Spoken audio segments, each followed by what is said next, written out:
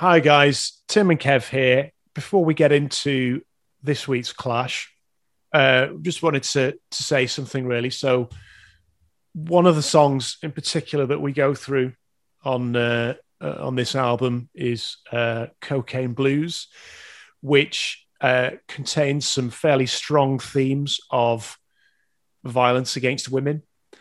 And during the recording, we didn't call it out, and we should have done. It's a song we both spoke quite effusively about, and we both like the song, but the themes within it are quite dark. And given certainly recent events within the UK, we both done a lot of self-reflection, really. And whilst it's not an excuse to say something that's happened recently has made us think about it, that's the fact.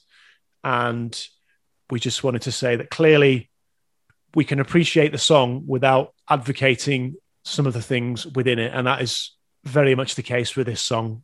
Yeah, that there is violence and misogyny against women within the song. It's clearly there. Yeah, we didn't mention it at the time, and that's obviously an error on our behalf. And obviously, as Tim said, the recent events in the UK have forced people to reflect and focus on the lived experience for women in this country.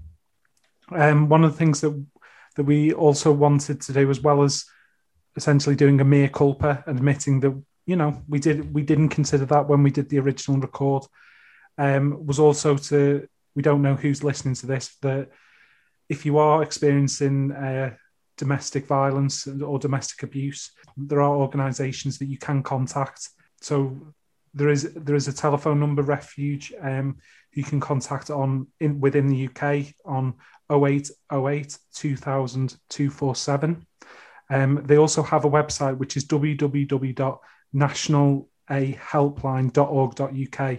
One of the things on that website is that if you are fearful that someone might see your tracks, there's a button that flashes up that says quick exit. So it will move you onto a different web page if you are fearful that someone might check your tracks on what you've been looking at. And obviously for anyone who is enduring such terrible abuse or that kind of thing, there are those resources out there, and there are people who can help and get you to a place of safety. So would urge you, if you are able to and are at that point in your life, then please use those resources and do what you need to do. Yeah, thanks, Kevin. Absolutely.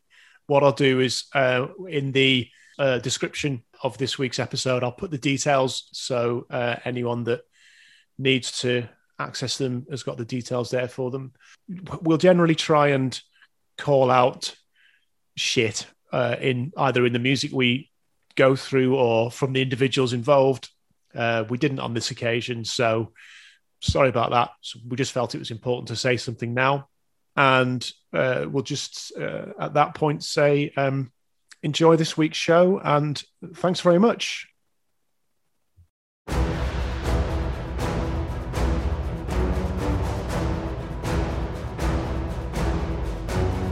Welcome to Album Clash, the podcast in which we take two albums that share a connection and pit them against each other inside the ring of death. Two albums enter, only one may leave. Metaphorically. This is Album Clash.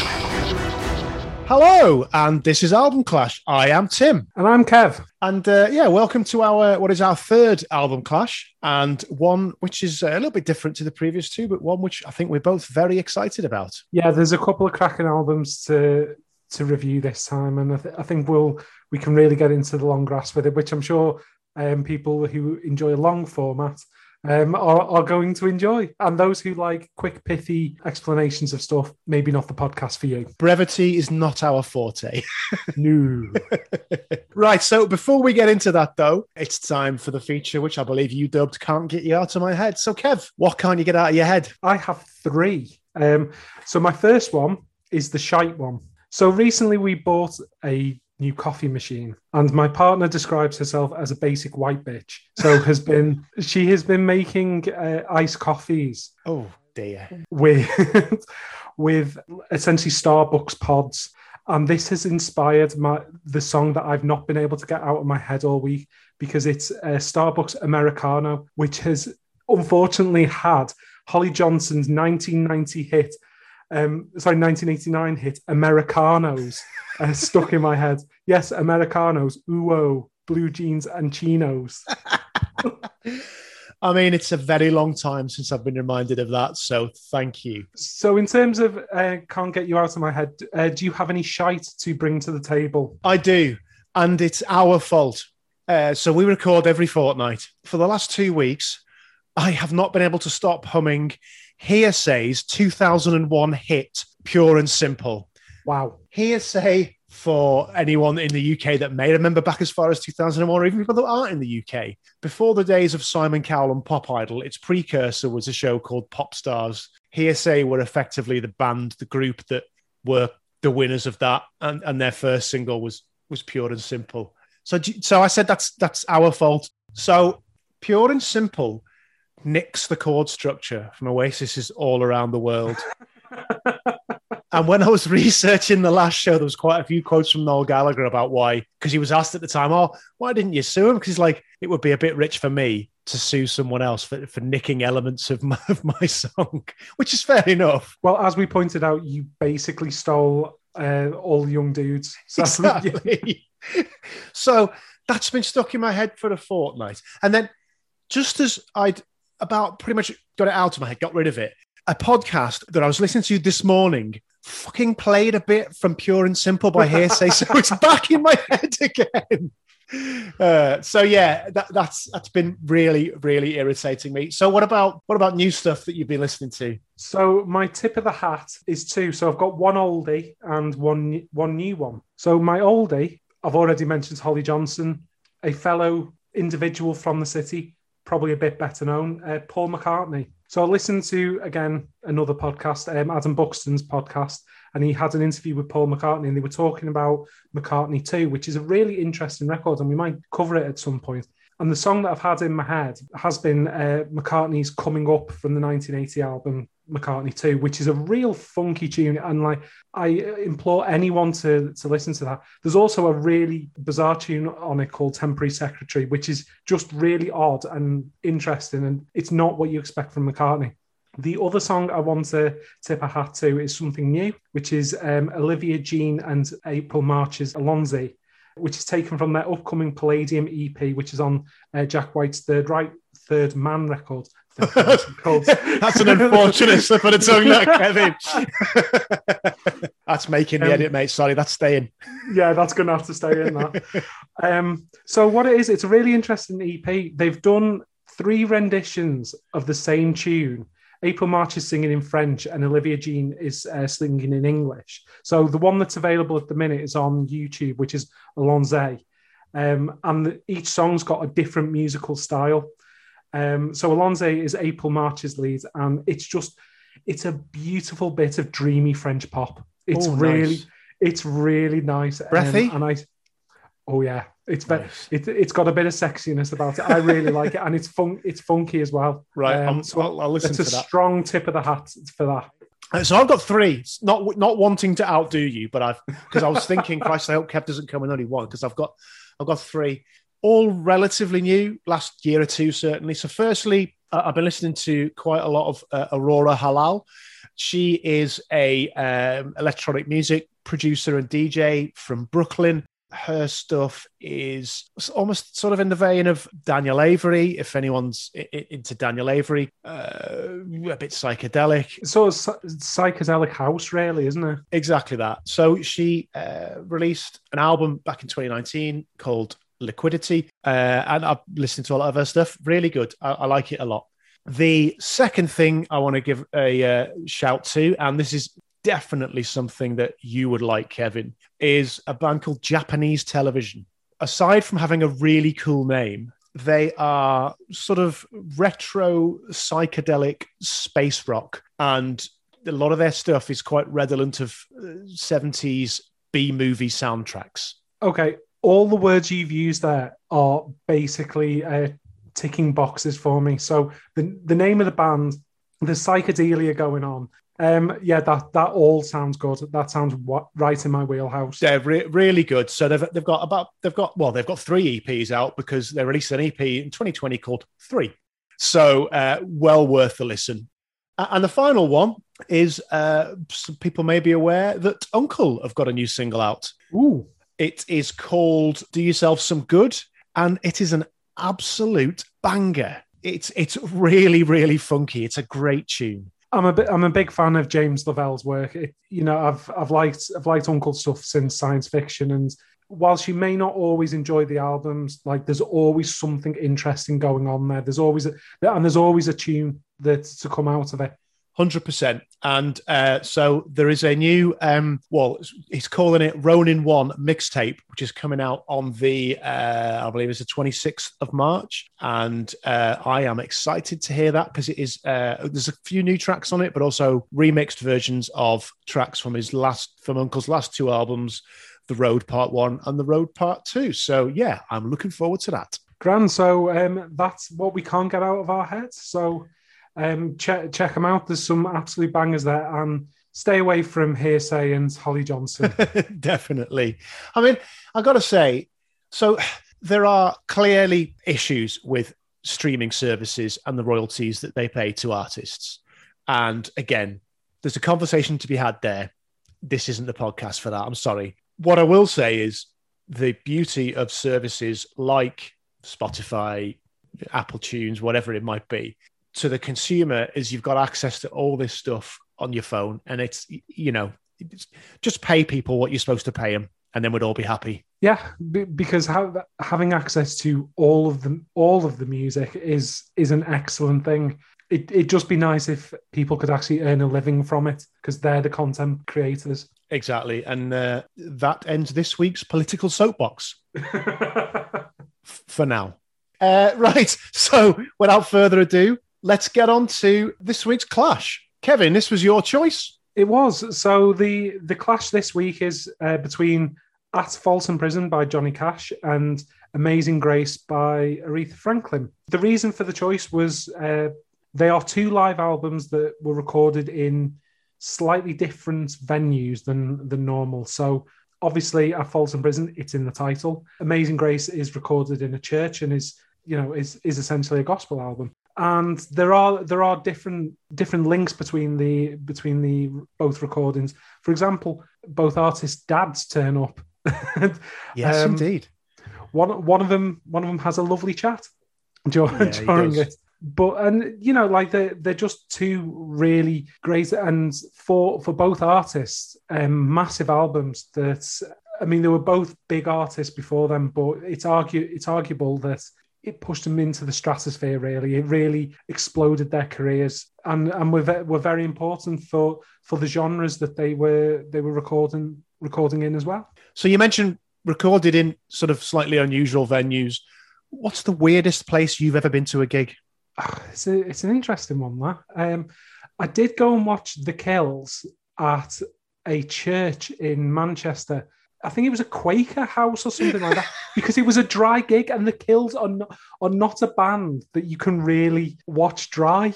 If you asked me to name a less Quakery band than The Kills, I'm not sure I could. I really like The Kills, but yeah, that's quite the juxtaposition, let's say. Yeah, given I'm pretty sure both members of The Kills may have ingested some substances before they went on stage. It seemed quite the dichotomy, is how I will put it. Yeah, that's fair. So I've also seen a gig in a church. It's one of my mates, a guy called Jamie McCallum, not Jamie Cullum, Jamie McCallum, sort of jazz basically. We went to see them in a church near Chiltern in Manchester.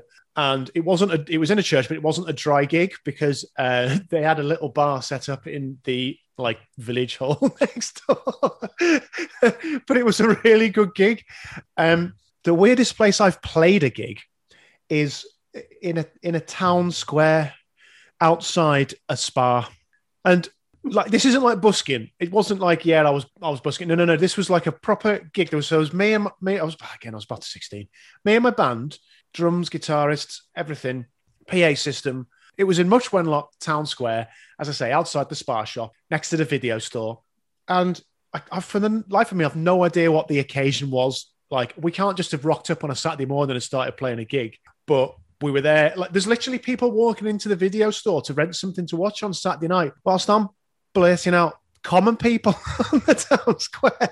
So, a bit of a surreal experience, to be honest with you. I mean, like, before you explained, I was going to check whether it was like outside a spa, like some kind of retreat place, a convenience store, like literally the spa. So people nipping in to get a bottle of White Lightning. Yes, whilst you're bellowing outside. It was mad. And I say, I've got no idea why, but it definitely happened. Well, it either definitely happened or it was a really vivid fever dream that I've never forgotten. Okay. So just before we get into the albums, I think when we've generally been reviewing each album, we've talked about the artwork, the songs, its legacy. I think because we're doing live albums, I think the important thing with a live album is whether it brings you into the experience of the actual event. So sometimes, and this is certainly not to criticize the band because I'm a big fan of them, Public Service Broadcasting have a live album, Live at Brixton, and it's really good. Like, they perform it really well. But I don't feel like I'm in the Brixton Academy. It's a perfectly good performance of all their songs, but I don't feel like I'm at the front in the dark listening to them. What I want us to consider, and when we're talking about this, is how redolent it is of being in that venue at that time. Yeah, that's a really good point. And we will talk about that because I think both of these albums do that. Well, as you said, they put you in the front row in the venue. Fortunately, we're both able to leave Folsom Prison at the end. So, as we always do, we'll go through these albums chronologically. So, At Folsom Prison was released in 1968. Amazing Grace in 1970. So we'll do At Folsom Prison first, and I will take us through that one. So At Folsom Prison, by legendary blues, folk, country music, whatever you want to call him, star, the Man in Black, Johnny Cash. It was released in May of 1968. It was recorded on January the 13th of 68 at Folsom State Prison in California.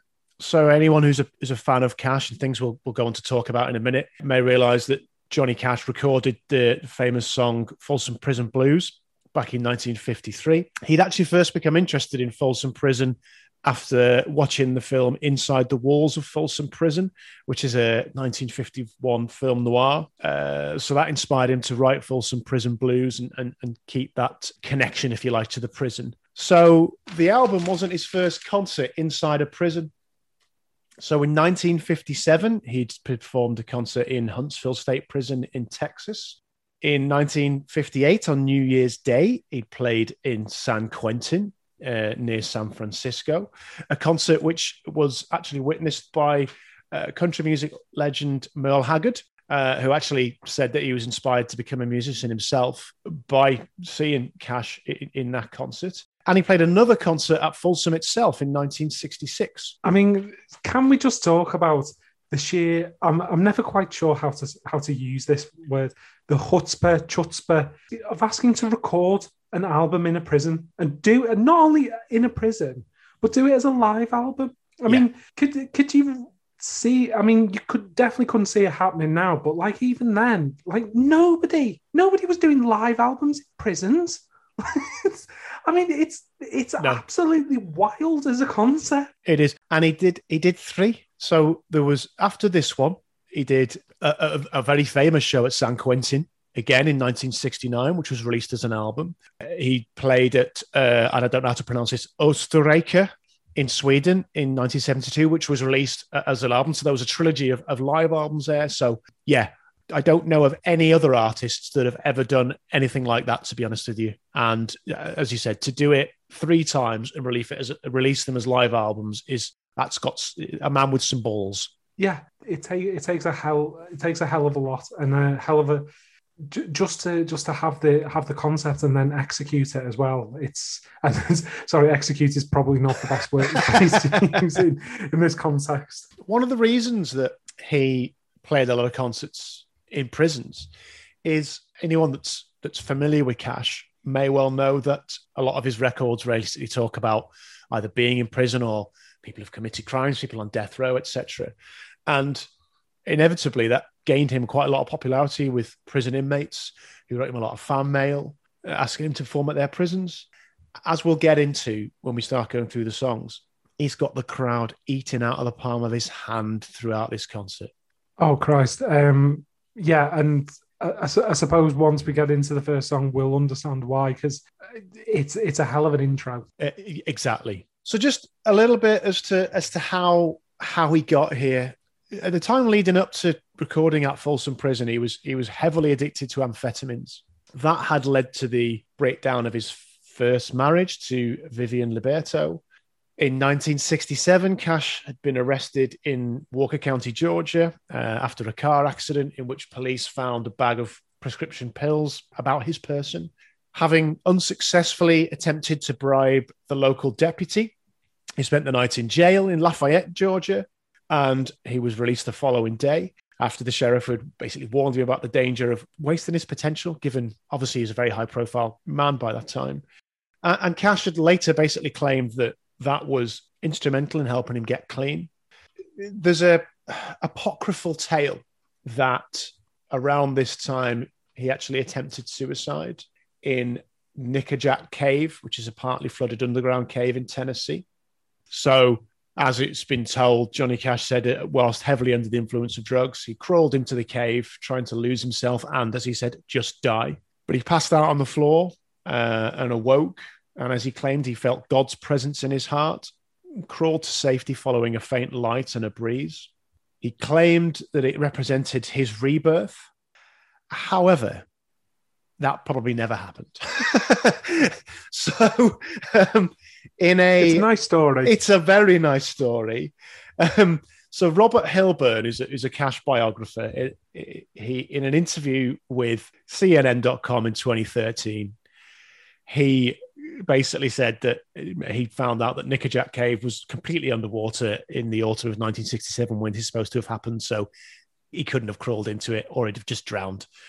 So yeah, I mean, it's a nice story. And the other thing is, it's been widely established that Johnny Cash was, although his drug intake had severely declined, he was still taking amphetamines up till 1970 and was on them at the time of this gig. So yeah, it's a nice story, but it's bollocks. So anyone who's seen the 2005 biopic Walk the Line, you may know that this gig features quite heavily in that film. And it's depicted, again, with some truth as being the thing which revives Johnny Cash's career.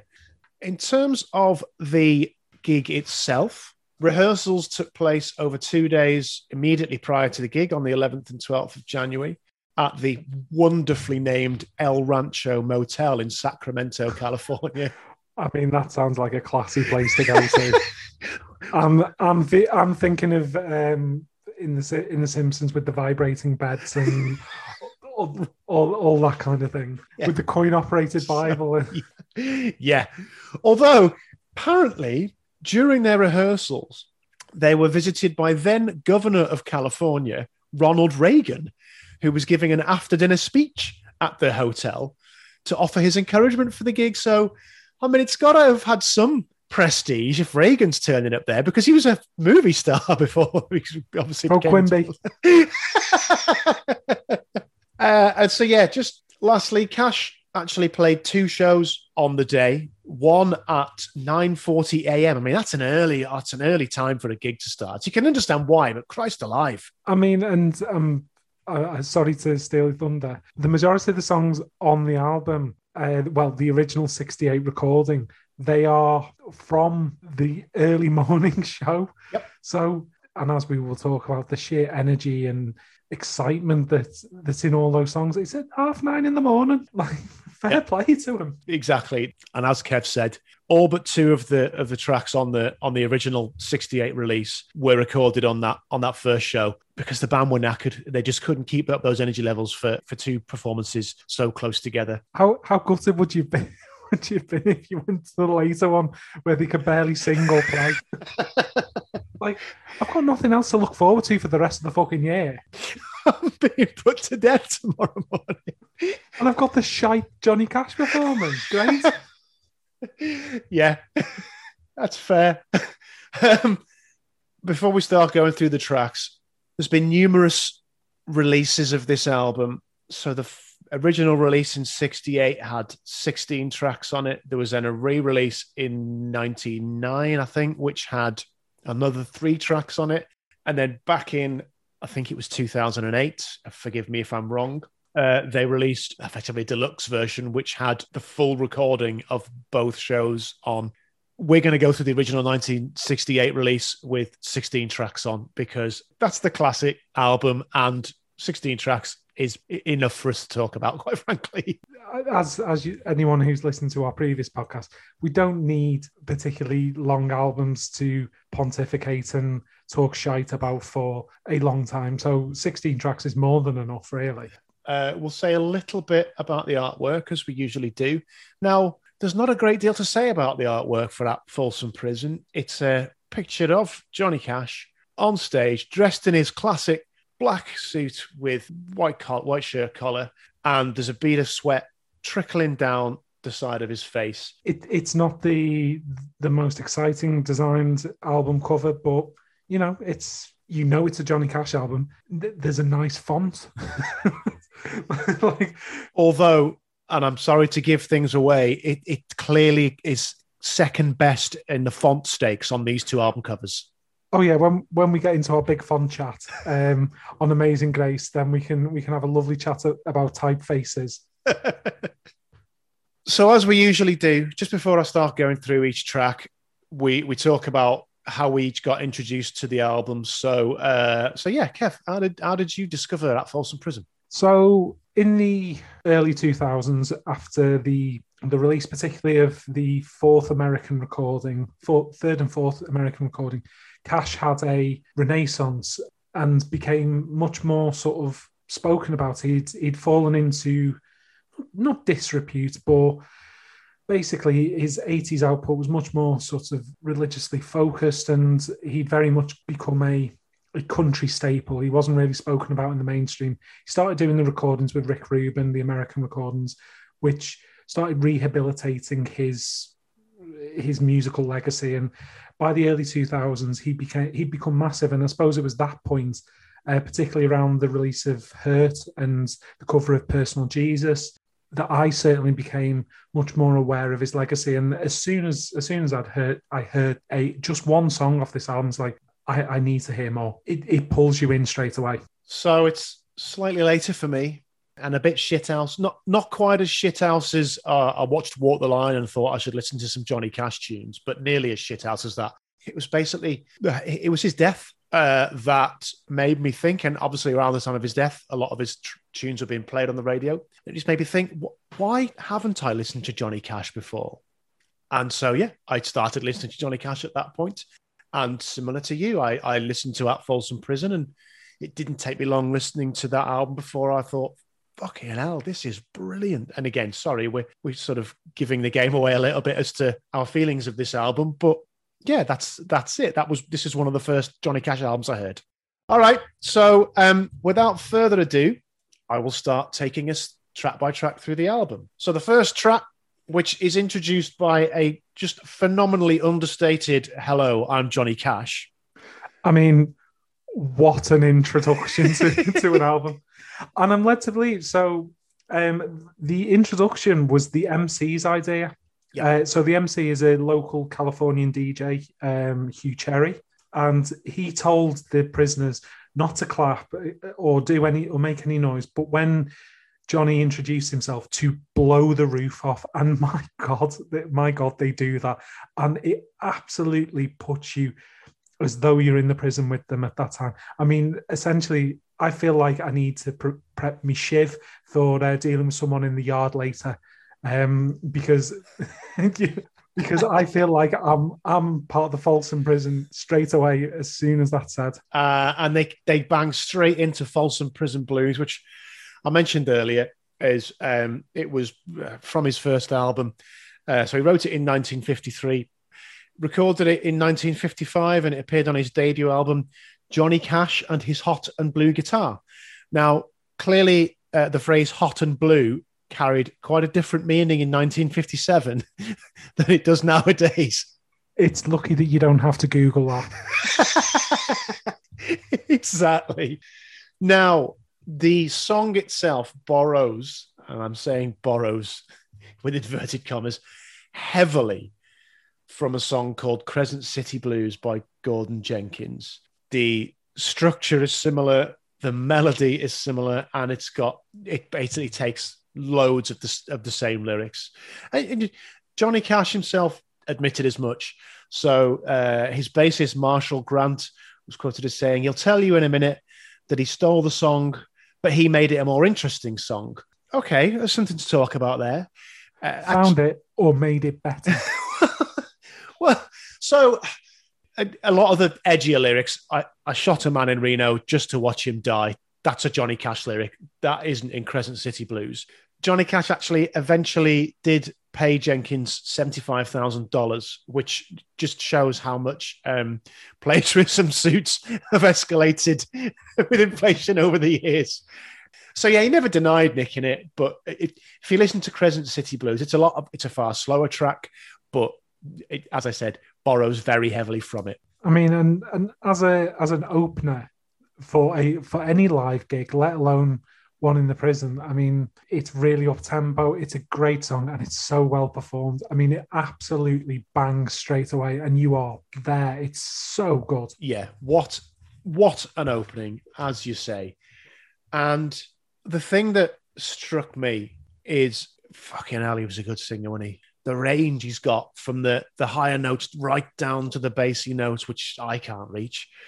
The band as well, and I'm going to say this a load as we go through this album. Like, the band sounds so tight. The rhythm section just plodding along a train rolling down the tracks. Phenomenal. Obviously, that, I mean, it's referenced in Walk the Line as well, is that was Cash's kind of signature sound, was that sort of rolling train, and obviously the band, you know, absolutely are vital to that, and they are fantastic throughout this. As all the members who perform here are absolutely brilliant. Agreed. So this version was itself released as a single to accompany and promote the album in May of '68, and it was gaining popularity. But the assassination of Senator Bobby Kennedy in June of '68 basically stopped it in its tracks because of that lyric I mentioned earlier. I shot a man in Reno just to watch him die. Radio station said, well, we can't play that. So Columbia Records pulled the single and re-released it with that line edited out, despite a lot of protestation from Johnny Cash. However, it reached number one in the US country chart, and it made the top 40 in the main Billboard chart. So it was a huge success and really drove the success of the album. All right, so we'll go on to the second track, Dark as the Dungeon. This is a cover written and released by Merle Travis in 1946. And it's a lament about working in a coal mine. I mean, what you can certainly say, Cash, again, sounds great on it. There's lovely bits of interaction with the crowd throughout this song. Musically, it's not a particularly complicated song, but it's so well done. It's just really lovely. And what I want to talk about as well is that, again, considering where this is being recorded and what era as well that this is being recorded, like the sound is so crisp. It's a lovely recording. Like, well done to the engineers. So you mentioned the interaction with the crowd and when he picks up on someone laughing during the lyrics, and it's really nice. And that's why I said he's got the crowd wrapped around his finger. Two songs in, and the crowd is eating out of his hand. Absolutely. And I love that the line at the end I just wanted to tell you that this show is being recorded for an album released on Columbia Records.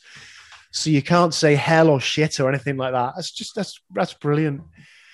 So they used that line in Walk the Line. That was sort of somewhat out of context because they didn't have the interaction in the song before, but I used that in Walk the Line. I like the fact that it's played like a waltz in 3/4 time. As I said, it's quite simple musically. What I'm going to say after our first two clashes, where we'd commented on the number of long songs, it's really nice to have put on an album and had the first two songs come in both at under 3 minutes. It's really nice. Take note, Noel Gallagher and Eric Clapton.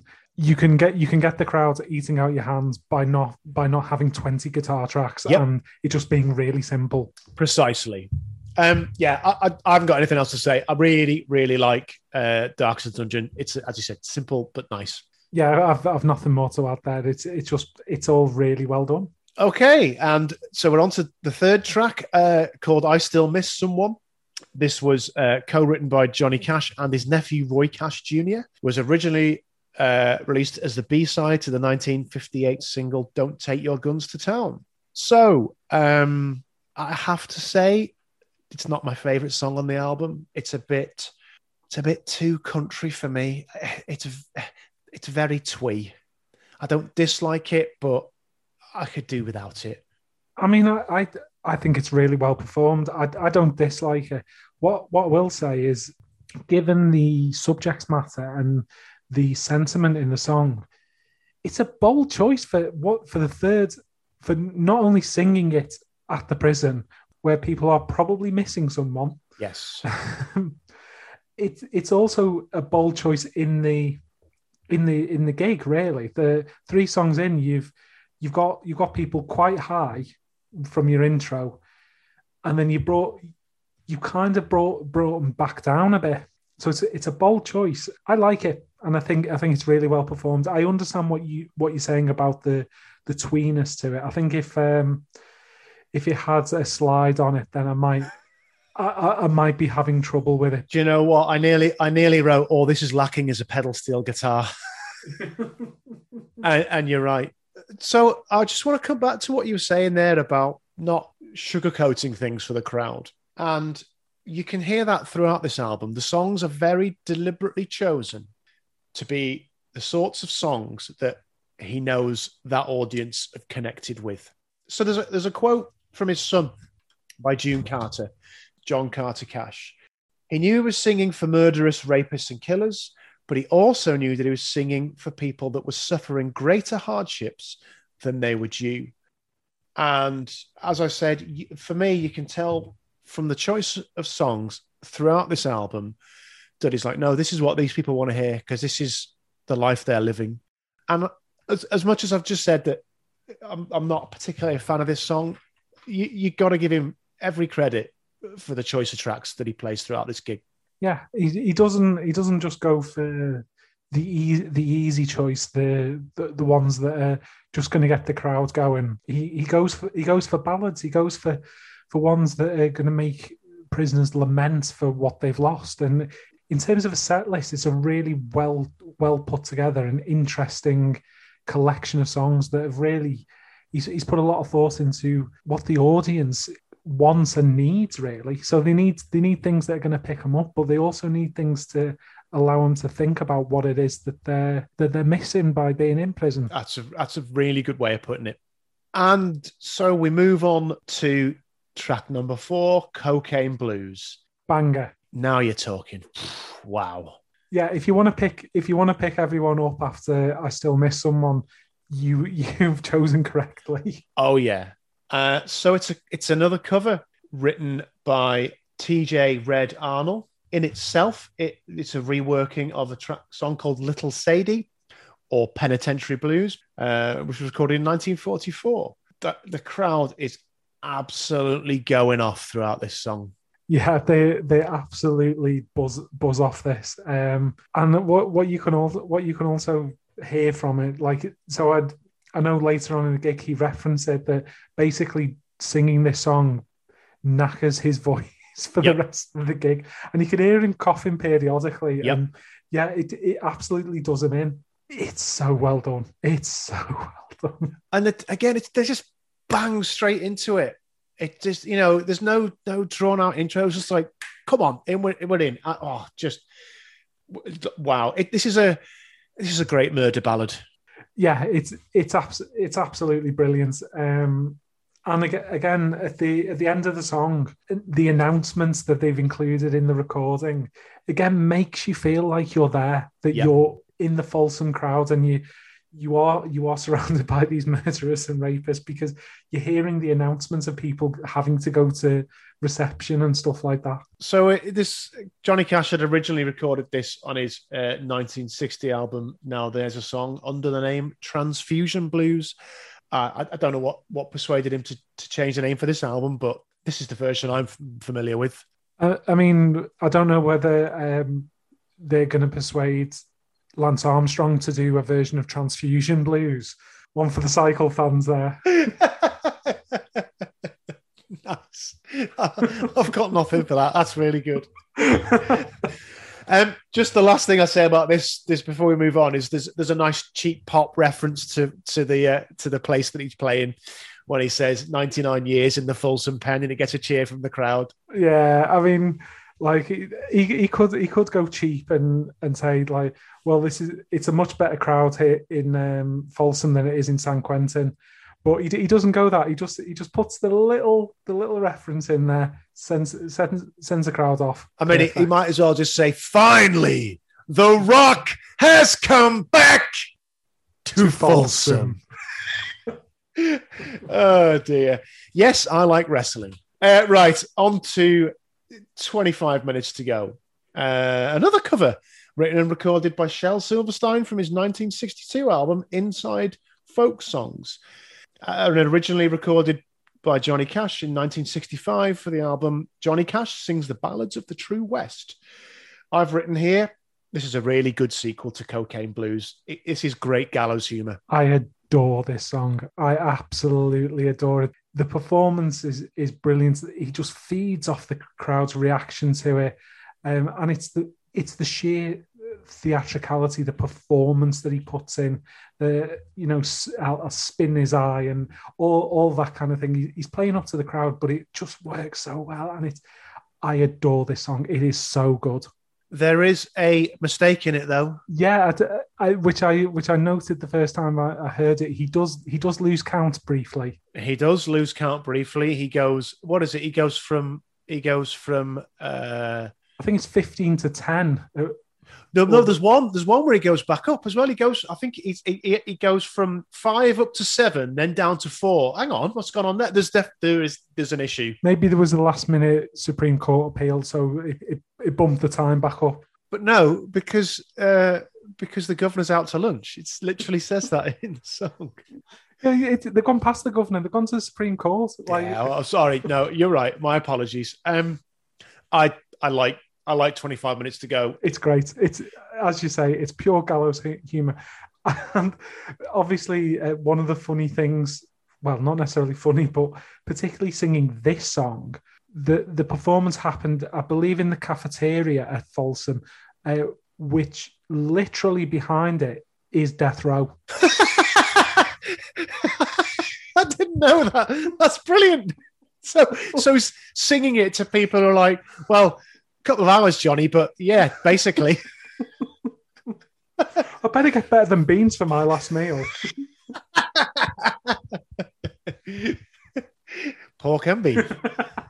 That's, again, another one for the wrestling fans. This podcast is brought to you by Vince McMahon. Okay, let's move on. Orange Blossom Special. So originally a bluegrass tune written by Erwin T. Rouse about a luxury passenger train from New York to Miami. Apparently it's become a benchmark for fiddlers to display their virtuosity.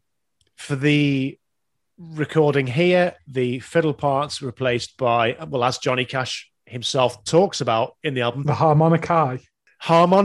2 separate harmonica parts, both played by Johnny Cash. And his own special arrangement that he did for it. And fucking hell, I mean, like the harmonica sounds so like a train, like unbelievable performance. And like within this song as well, like particularly the last three songs as well, the energy in them from the band, from the audience. I mean, it's just unbelievable. I mean, like I think particularly in Orange Blossom Special. I mean, in all the songs, but particularly, I think I've personally feel in this song, the band comes across as so good, so great, and so tight. Yeah, as I said earlier, so tight. And this one more than any other track. So W.S. Holland, the drummer, the way he's got the little break beats in there, and the way again, as you said, it makes it sound like a train rolling along. It's absolutely phenomenal. The pace at which they play this track, but the way they stick together so tightly, it's awesome in the truest sense of the word. I mean, I know he'd given up the amphetamines by this point, but it really does sound like he's playing, like the band is playing on speed. He had not given up the amphetamines by this point. He was still on them at the time of this gig. His intake had... So if you watch Walk the Line, that is the narrative of the film, that he's given up the amphetamines by this point. And his intake certainly had reduced drastically because June Carter and her family had stayed with him for a period to try and wean him off. But he was not altogether clean by this point. He was not altogether clean until 1970. So he was still on them at this point. And so that's perhaps a reason for the energy levels. I don't know. I don't know whether he'd taken that particular day. I'm speculating. Well, they play fucking fast anyway. Yeah, they do. And it sounds really, really good. Okay, we are racing through here. So we move on again. Next track, The Long Black Veil, is another cover. It's written by Danny Dill and Mary John Wilkin. It was originally recorded in 1959 by the fantastically named Lefty Frizzle. Oh, that's a name and a half. It's great. It's a first-person song. It's sung in the first person about a man who's been falsely accused of murder and then found guilty and executed. The guy has an alibi. The alibi being that he was in the arms, as it says in the lyrics, in the arms of my best friend's wife at the time of the murder. But he does not admit to that. He stays silent in the courtroom, is sentenced to death, and is executed. And so his best friend's wife is the woman in the long black veil who visits his graveside. It's so, again, like after playing essentially three bangers, the tonal shift here is immense. But again, like given the crowd that he's got, the way, like it just instantly brings it down, and like everyone feels like just the depth of emotion in this song. It's so well performed. I mean, that in terms of albums, what a first half of an album. Yeah, like absolutely, like yeah. Even if you, and I know you're not massively keen on I Still Miss Someone, like it's not like it's shite. Like no. There's very few missed beats there. It's an unbelievable half of an album, and to finish it on that the first half, staggering, just a staggering piece of work. I think this song is absolutely beautiful. Yeah, as you said, after three high octane tracks, to bring it right down, just Johnny Cash and his guitar singing this haunting lament. It's absolutely beautiful, as I say. I have one criticism, and a criticism which is going to annoy me for the next 3 or 4 tracks, is that Johnny's guitar is out of tune. In particular, the bottom E string is flat on this track. And you can hear it right at the start before he starts playing the song, and it's there all the way through. And I'm thinking, Johnny, your guitar's out of tune, lad. Just come on. That is me. This is my pedantry, if you like. But it's there, and I can't not hear it. Fortunately, I'm deaf to it, so it doesn't bother me. This is a song which has been covered by approximately everyone. So, covers include versions by The Band, Bruce Springsteen, Marianne Faithfull, Mick Jagger, and The Chieftains. That's one cover version, not two. Nick Cave and the Bad Seeds. I mean, yeah, of course. Of course. Black Rebel Motorcycle Club, The Black Crowes, and Richard Hawley. And I've not heard Richard Hawley's version, but I want to. That would intrigue me. I mean, I would definitely be, as you know, all over the and I have heard the Nick Cave and Bad Seeds version. There are strong links between Cash and Cave. He's covered a number of Johnny Cash's song, and Johnny Cash has covered The Mercy Seat, for example, as well. Also a great song. Indeed. So, listen, we're going to do Nick Cave on this show at some point. Oh, God, yeah. So, there you go. So, that's pretty much all I've got to say about The Long Black Veil. I really, really like it. Yeah, it's beautiful. I mean, one thing that I would like to point in your direction, particularly related to the guitar. So, drummer Flake Holland, who was interviewed in Rolling Stone in 2018, for a anniversary of the record. So he said that was the days when we didn't have monitors on stage and we couldn't hear what was going on. All they had was this house system. And when we got through to the next song that John would start to do, and we'd have no idea what it was going to be. So he'd start singing the song and we couldn't hear it. We just start playing something.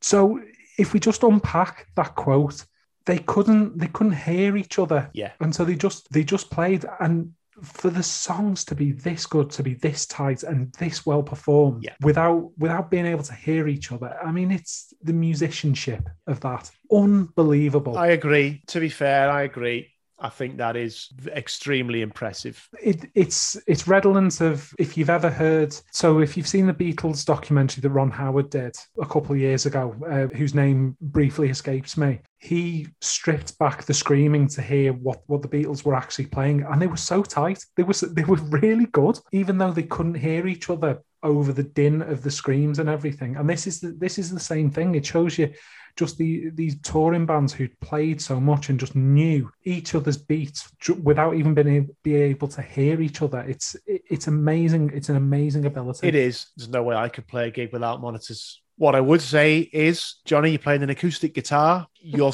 literally holding it. Go, are you? If you can't hear that E string is flat, then come on, fella, time to put the drugs down, because I'm not letting it go, no.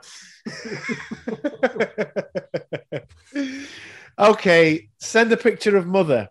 So, before we go to Send a Picture of Mother, there's another bit of great interaction with the audience. It's when Johnny, because he sort of talked about coffee, and he asked for a drink of water, and he talks about, is this, you drink this? Is this really water? And he pretends to sort of gag on it, and it's great. So but just before the start of Send a Picture of Mother, that's a really nice bit of interaction that just shows this rapport with the crowd. Yeah, very much so. Send a Picture of Mother, first recorded by Johnny Cash and the Carter family in 1962. It tells the story of a jailed man talking to his cellmate who's been released. The protagonist, you might say, knows he's never going to be released. He's never going to be free, and he wants his friend to check in on his family. So something I've always thought since I started listening to Johnny Cash, he's a fantastic storyteller in his songs.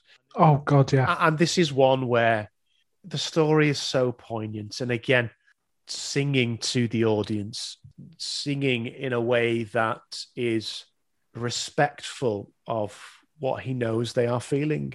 Yeah, I mean, this album works in sort of 3 song sections. You've got the opener, which has got everyone up, and then he sort of calms everyone down after coming on stage and everything. Then he brings them back up with the Cocaine Blues, 25 minutes ago, Orange Blossom Special, and them is getting everyone up, banging, jumping, and then there's like a triumvirate of 3 songs to make the audience, talk to the things that they're struggling with. So obviously we talked about the Long Black Veil.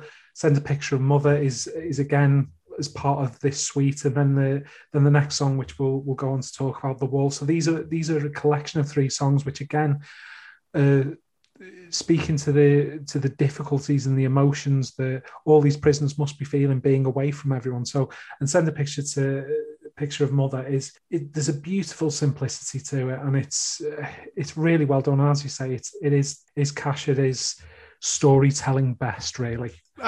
You've put it perfectly. I can't say anything else than that, so I won't try to. I'll move on to The Wall. So this is another one that is from Orange Blossom Special, and it's sung from the point of view of a man in prison, singing about his cellmate who commits suicide because he knows he'll never be able to escape, or never be able to climb the wall. As I've written here, exactly as you just said, this rounds off a trilogy of jail songs, singing to his audience. They are responding to him. At this point, I reached peak annoyance. Johnny, tune your fucking guitar. It's all over the show, because now the A is also flat as fuck. And I'm sorry, but it's really driving me to distraction.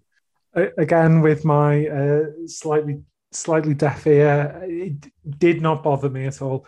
This song is such a good choice for the album, and that run of songs. The interaction with the crowd is fantastic, and you can hear a pin drop whilst he's singing this song. Again, as we've talked about throughout, given who's in that crowd, that they are just there, and they are with that song, and there's no one pissing about or anything. They are feeling every sort of emotion within that song. Yeah, they are. And to go back to what you said as we started talking about the album, as are we. We are there with them. We are imagining what it must be like to, in the previous song, have a cellmate who is being released, and to know you're never going to experience that. And in this song, to have a cellmate who's driven to the point where he can't go on anymore because he knows he's never going to get freedom. And that speaks to the power of these songs and the way they're performed, that it puts us in that picture. Yeah, I mean, there's nothing really more you can say about it. You can see how Johnny Cash became an advocate for prison reform by the tonal nature of these songs. Yeah. Whilst there was always a confusion whether he had actually gone to prison or not, that he did play on a little bit as the outlaw and that kind of thing. You can see that he understood. He had an empathy for the prisoners, for the down and outs who had found themselves in Folsom. And then we move on to an odd couple of songs. I think these are important as sort of. We talked about palate cleansers before, and I think given that he's made the prisoners sort of confront their own reality, confront their potential mortality in prison, that give him a bit of fun, give him a bit of something that's a bit light, that's a bit fun, a bit silly, and these two songs are a collection, really. So the first one, which is "Dirty Old Egg Sucking Dog." It's a good bit of light relief following the last few songs, and it gets such a great reaction from the crowd. It does. So, "Dirty Old Egg Sucking Dog," written by the renowned producer Cowboy Jack Clement, was released on Cash's 1966 album "Everybody Loves a Nut," which was in itself a bit of a comedy album, you might say. A light-hearted album. I'm not sure it's as funny as Johnny thinks it is. That's all I'm going to say. I know what you're saying. It's not the most hilarious of songs. I think they work tonally well, just to bring everyone back up particularly after The Wall and the way that song ends. Yeah. Okay. I see your point. I see your point there. I don't dislike it. It's a bit daft. Fair enough. As is. So then we move on to "Flush Through the Bathroom of Your Heart." And this is definitely not as funny as Johnny and Cowboy Jack, who wrote it, think it is. I mean, there are some cracking lines in it. So the line that around the elevator of your heart, I've been shafted. That gets a brilliant reaction from the crowd, and it is a funny line. Yeah, but things like I was ground up in the garbage disposal. It goes on too long. All right, we get it. That's a fair point. That it doesn't necessarily need to be as long as it is for as lightweight as it is. I will grant you that. So I get your point. These two are to lift the spirits of the crowd. Fair enough. But as we'll go on to, your job usually is to leave the crowd on a high, and not so much with this album. But yeah, it's filler for me, and I could just as easily do without these two. Fair enough. So then the band comes back on, and we've got Jackson with June Carter. So this rendition was performed not long before the two were married, actually, in February of '68. As depicted in Walk the Line, and this did happen, Johnny Cash proposed to June Carter on stage during this song. And obviously she accepted, and they got married. I love this song. I think it's really good. It's a brilliantly done song, and the tempo, it's brought everything back. The performance is really good. June and Johnny's voice are fantastic together. The band are absolutely cracking away. There's nothing more you can say apart from it's a tour de force. Yeah, tour de force is exactly. So it was written and originally recorded by Billy Wheeler and Jerry Leiber in 1963. It was made famous by this version and another version so both recorded and released in 1967. The Cash and Carter version, released in '67, reached number 2 on the Billboard Country Music Chart. There was also a version recorded in the same year by Nancy Sinatra and Lee Hazelwood. Ooh, I'm intrigued by that. Exactly, yeah. That's why I wanted to read it. It's like, I cannot imagine what that would sound like, but I'm going to go and find Sultry. out. Yeah, exactly. So Wheeler himself said, Jackson came to me when I read the script for Who's Afraid of Virginia Woolf. When I played it to Jerry Leiber, he said, your first verses suck. Throw them away and start the song with your last verse. I mean, that's constructive criticism, I suppose. Yeah, I mean, everything you've written so far is basically dog shite. Start again. Wheeler goes on to say, when I protested to Jerry that I couldn't start the song with the climax, he said, oh, yes, you can. So I rewrote the song. Thanks to Jerry's editing and help, it worked. And it absolutely does. So it's the story. It's a married couple who got, well, as they say, we got married in a fever, hotter than a pepper sprout. They realize the spark's gone out of their marriage, but each one thinks the other one is to blame, and they're more lively. And so they're going to go to Jackson, and they'll be welcomed by the vibrant nightlife of the city. It puts me in a good mood. This makes me tap my feet. It's so well done. It's yeah. They sound really good together. They sound like a couple in love. And they were by this point, but like it didn't shock me when you said they got married shortly after this, because just the repartee between the two of them at the start, like that's clearly a couple who are known to each other. We'll put it that way. So there's a bit of up and down to come. So the next track, so this is the first one on the album that came from the second performance. It's Give My Love to Rose. So it's written about a dying convict who's released after 10 years of prison on his way home to Louisiana from San Francisco to see his wife and child one last time before he dies. Unfortunately, he collapses on the rails. He's picked up by a stranger, and the convict asks the stranger to take some money to his wife and to give my love to Rose.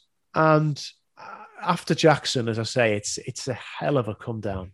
Yeah, it doesn't fit with that sort of the previous structure of the album, which is clear that it's coming from the other performance. What I'm led to believe, Cash said this was inspired by a conversation that he had with a prisoner at San Quentin who asked him to take a message if he passed through his hometown. The other thing that I also found out when looking back into this, apparently it's Bruce Springsteen's favourite Cash song. Right, okay. And it's, whilst I don't think it fits where it sits in the album, it's a lovely performance. This is one of my favourite songs on the album.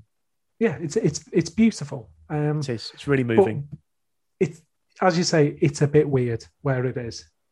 His voice sounds really soulful on this. Yeah, as you say, it's a bit weird where it is, but that doesn't take away from the power of the performance. And you got to say the crowd's really into it too. Yeah, exactly. And because again, it's another prison-related song that the people there will understand the sentiments of that. Exactly, as they will the next song, which is the only other song on the album which comes from the second performance later in the day. I Got Stripes. So we're back up again now, a sort of bit more up tempo, bit more gallows humor. Look at me. With the position of these two songs seem to be the wrong way round. If you did Jackson then Stripes, then that would make sense.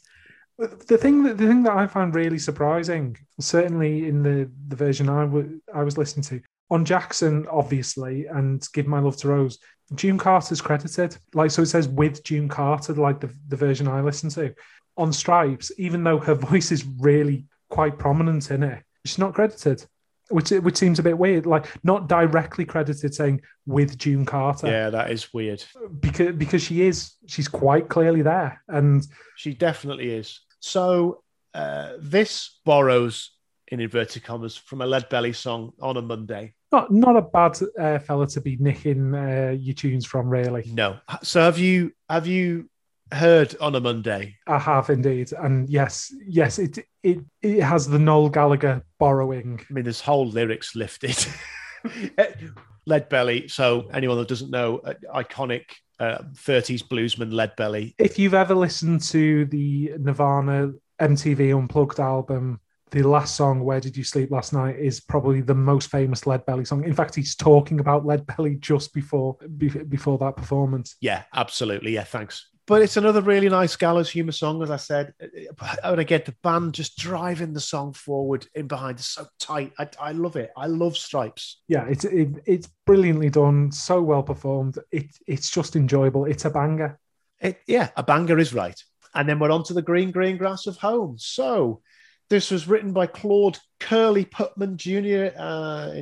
First recorded in 1965 by Johnny Darrell. I think the most famous version, certainly to people in the UK, is the Tom Jones version, which was a worldwide #1 smash hit in 1966. And in the UK, it sold 1.25 million copies. So yes, it's that song.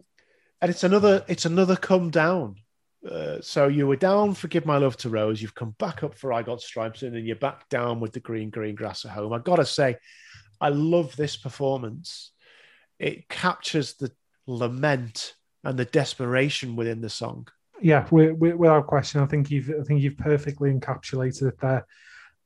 It's a really pretty version of the song. The backing vocals are lovely. It's very country, the performance of it, but I think that doesn't take away from, as you say, the lament of it. I think the country style lends itself to that kind of forlorn lament, which is within the song. But I never really got that from the Tom Jones version. No. But I certainly get it from here. Exactly. So it's another one where there's a great story. So there's a man seemingly returning home after a long time away.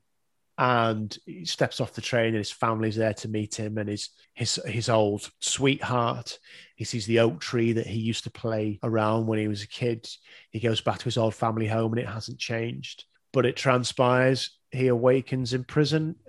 It was all a dream. And he's about to he's on death row. He's about to walk to his execution. And as you said, you don't get that melancholy from the Tom Jones version. Whereas the way Johnny Cash sings it, what I've written here is that his voice, it's full of mournful foreshadowing.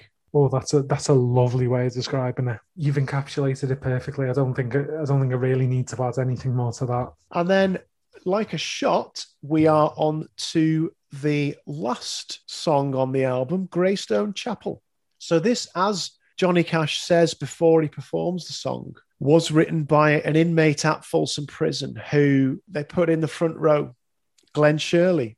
He didn't know that they were going to sing the song, they were going to perform the song, but he'd been put in the front row, so he must have had some suspicion, I don't know.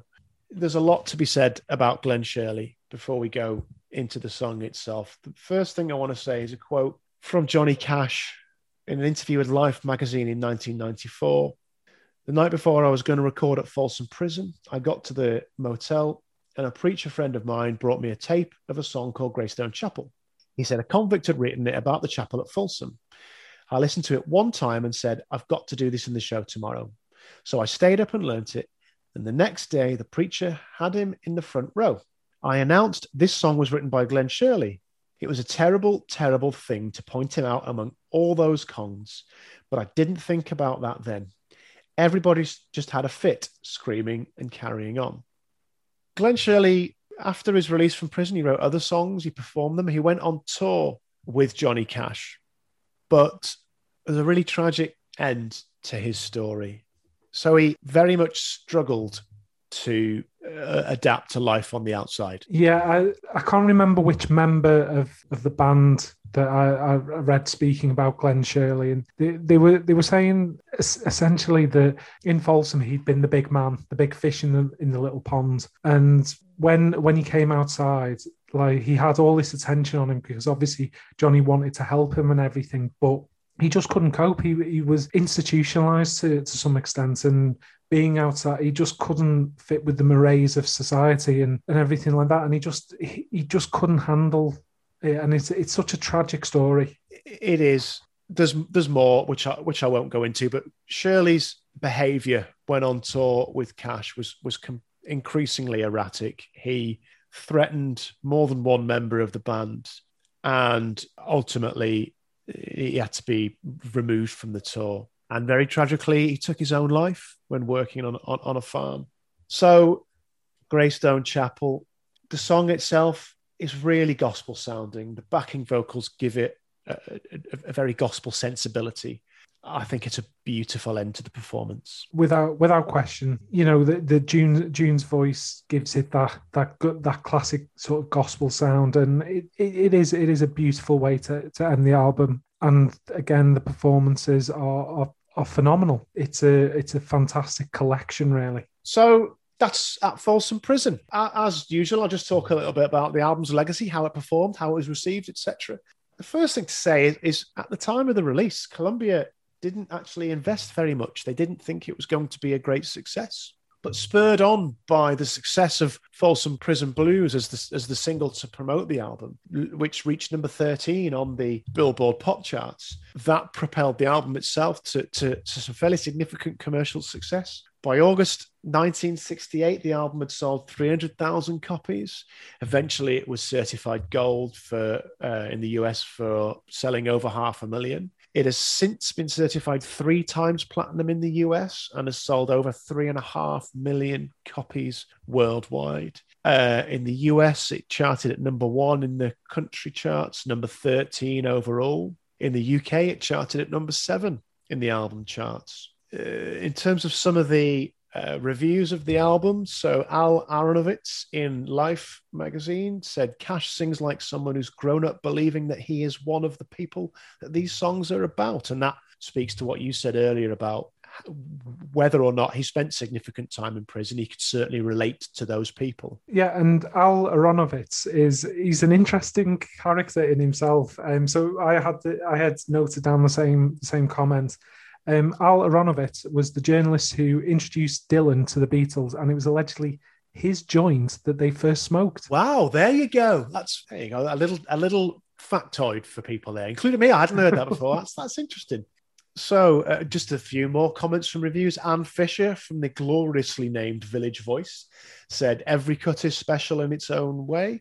Richard Goldstein from the same publication said that it is filled with the kind of emotionalism you seldom find in rock, which I think we've said quite a few times. And I think that's a really, really good way of putting it. It's a fantastic way of describing it. And I said earlier that this rejuvenated Cash's career, really. He said it himself. That's when things really got started for me again. Something I just wanted to read from the band as well. So Marshall Grant, in terms of how Cash was feeling before they decided to do the gig, Marshall Grant said this was a way to get something out of him to release because we couldn't get him in the studio. And when we did get him in the studio, he'd come completely unprepared. He came in and would start writing songs. You can't do that because every part of our career proves, especially with others than him, you have to get the songs, work it up, have it ready to go. Well, we couldn't get him to do that. So it came up through conversation. Let's do an album at Folsom Prison. So I think that speaks to what we were saying, that it revitalized his career at a time where personally and professionally he was in the doldrums. It revived Cash's career, and obviously the next Prison performance was filmed. Like there was another live album. This set Johnny going for a good 10 years before he reached the 80s, and things started to go a little wrong for him musically. So just to bring things to a close, it was listed at number 88 on Rolling Stone's 2003 list of the 500 greatest albums. And in 2003, the US Library of Congress chose the album to be added to the National Recording Registry as a recording of significance. So exactly. And as I said, this was the first Johnny Cash album I heard in full, and I love it. As I said repeatedly in our first record, it's a lovely piece of work. Okay. So let's do best song, worst song. So what's your favourite? What's your least favourite? So I think my favourite song, it's a tough choice because there are so many good ones on there. I'd probably go with 25 Minutes to Go. I think it's the gallows humour of it, and the performance is brilliant, even though he loses count. Okay, what's your least favourite? I think it's probably Dirty Old Egg-Sucking Dog. Whilst I don't particularly dislike it, it's the flimsiest song on the album. Okay, so for me, best song was really tough, actually, and I've not actually been able to settle on one. I've been a bit of a shithouse and chosen two. Absolute shithouse. Yeah, I know. So Cocaine Blues I love it. It's, well, as we said, it's a really great up-tempo murder ballad. And I love the way the crowd is absolutely going wild throughout that track. It's great. And for a completely different reason, I love Send a Picture of Mother. It's beautiful. It's really moving. And your least favourite? I think I was pretty clear about this as we went through it. It's for very much the same reasons as you said, although I think I was a bit more irritated by it than you. Flushed in the Bathroom of Your Heart. I don't think there's any point in it, to be honest with you.